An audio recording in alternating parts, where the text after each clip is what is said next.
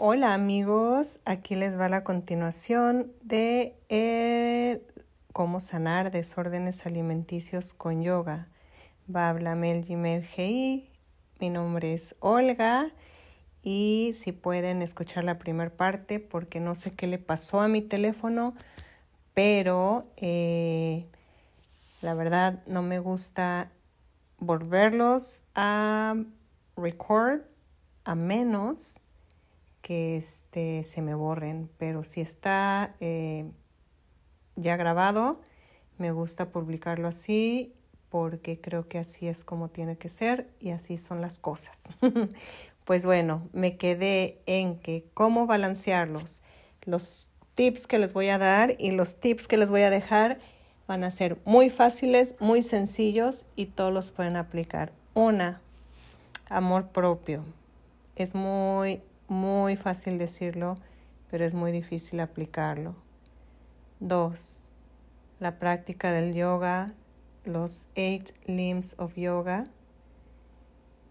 que me tomaría un podcast compartirlos todos, pero yo sé que si están en el proceso de encontrarse y de encontrar la respuesta, de encontrar balance y de sanarse, autosanarse, porque nadie más, si estás pasando por este proceso, déjame que te diga que sí se puede, que no pasa nada, que se puede vivir en paz, que puedes comer en paz otra vez, pero que nadie te va a ayudar si no te ayudas tú. El tercero es perder el miedo a todo, a lo que sea, a lo que tú creas que no puedes. Borra de tu vocabulario la palabra no. Exprésate. Cuando estamos teniendo este tipo de desórdenes, el chakra de la garganta está bloqueado, está cerrado. Entonces, exprésate, habla, canta, aunque cantes feo, porque es importante, canta, chant, grita, sal a la calle, baila, aunque piensen que estés loca. No tengas miedo o loco, no tengas miedo de ser diferente, ten miedo de no ser tú. ¿Qué otro tip se me puede ocurrir? A mí, personalmente, el veganismo me ayudó increíblemente. Empecé a observarme qué tipos de alimentos me causaban ansiedad. Empecé a ver qué tipo de comida me causaba ansiedad o no me permitía parar de comer. En ese momento fue cuando empecé a decir, ok, stop. La carne me causaba mucha ansiedad, taquicardia, pues ansiedad, en pocas palabras. Obsérvense cuando coman algo, no lo coman nada más por comer. ¿Qué otra cosa? Pues realmente no es tan...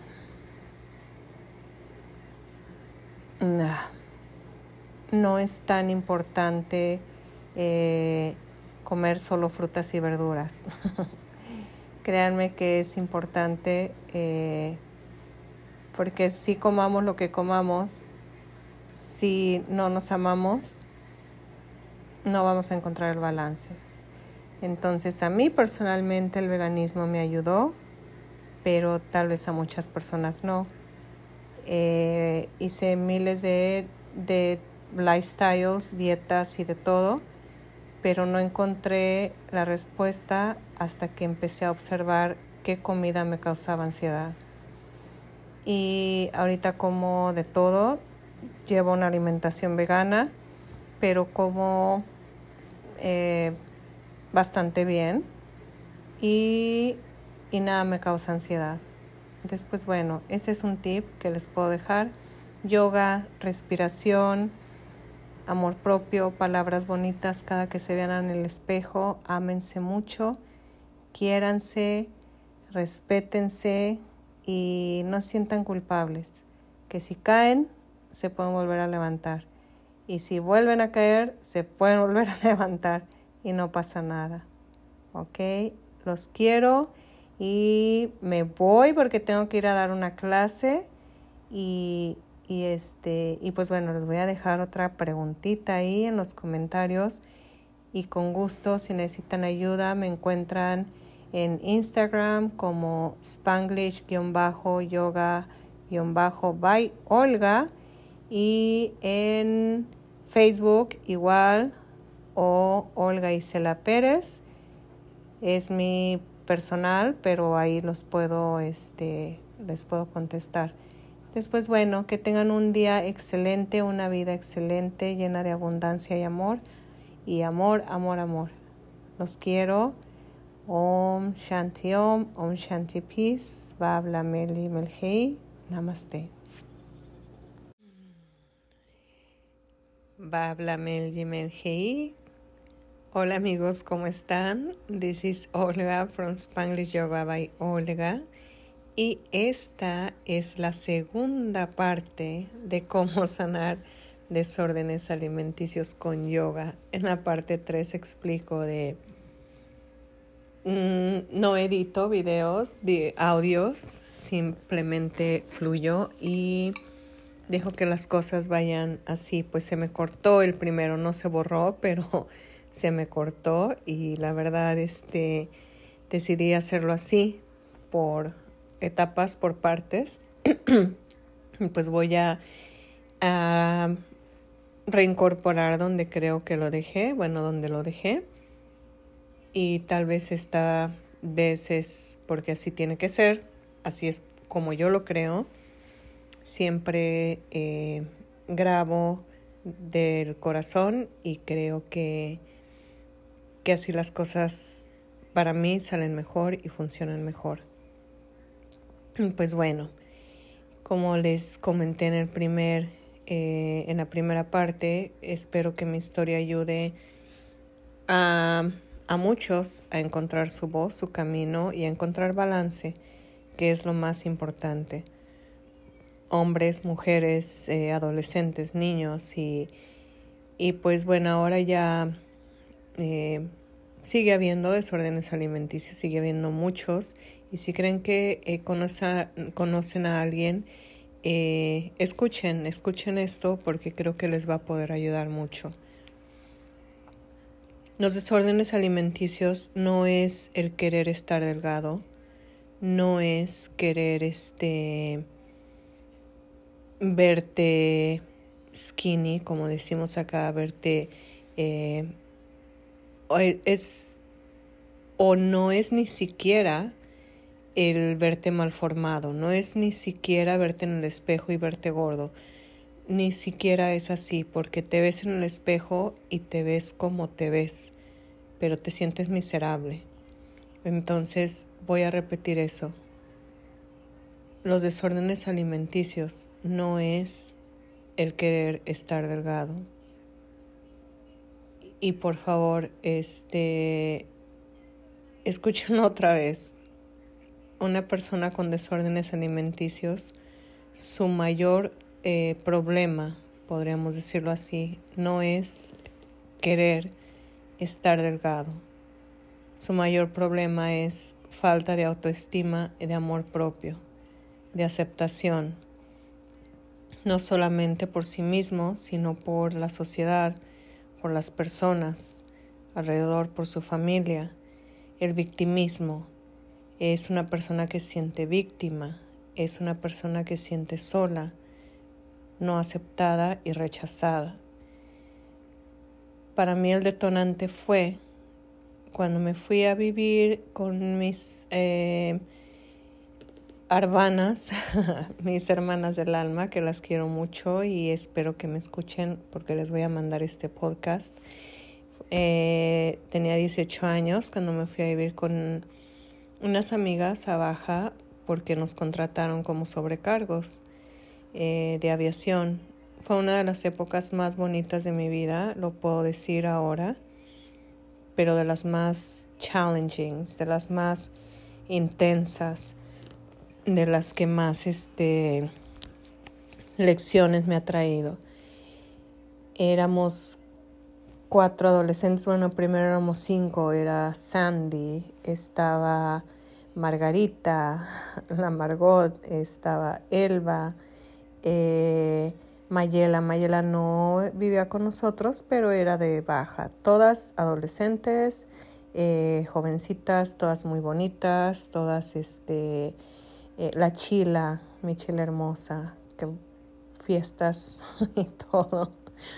Pero el problema para mí fue que no me empecé a sentir amada por mi familia.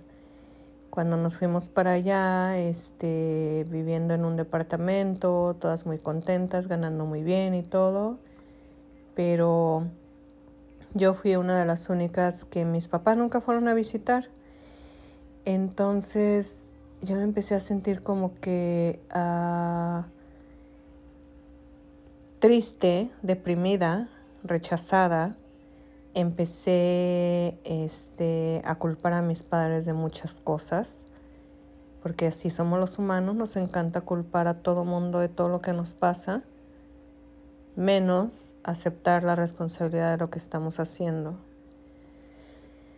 Y nadie es responsable de nuestra felicidad, de nuestra desgracia. Nadie, absolutamente nadie más que nosotros mismos. Entonces mis papás, yo los culpaba a ellos, a mi familia y a todo el mundo de todo lo que me estaba pasando, de que no me hayan ido a ver, de que bla, bla, bla, bla, bla. Victimismo. Entonces, ¿qué fue lo que pasó? Subí un poco de peso, no mucho, como 10 kilos, que son aproximadamente 5 libras, 6 libras, prácticamente nada. Pero empiezas a sentir un refugio en que tienes un control en algo. Entonces empieza a decir, ok, si empiezo a ponerme así y más delgada y empiezo a llamar la atención en esto y lo otro, tal vez me empiezo a sentir más aceptada. Si empiezo, empiezas con poquito y poquito, empiezas con una dieta, después empiezas con otra y después empiezas a perder el control y después te empiezas a dar cuenta de que aunque tengas un cuerpo perfecto y de que seas la más delgada del universo, aún así no te sientes aceptada. ¿Pero aceptada por quién? ¿Por tus papás? ¿Por tu familia? ¿Por tus amigos? No, por ti. Esa es la respuesta más sencilla y más fácil y más corta. Mientras no nos aceptemos a nosotros mismos, no nos vamos a encontrar, no nos vamos a balancear. Entonces, había días, para mí, días buenos, días malos y días peores. No había días buenos. Todo empezó cuando tenía aproximadamente 21 años, porque los primeros 2 años estuvo bien hasta que empecé como que con todo ese rollo mental, ya saben, como dicen, la loca de la cabeza, de la loca de la azotea, te empieza a sabotear y a decir, nadie te quiere, nadie esto, nadie. Entonces dices, Y es fácil, empiezas a encontrar un refugio en algo. Muchos lo encuentran en alcohol, muchos lo encuentran en drogas.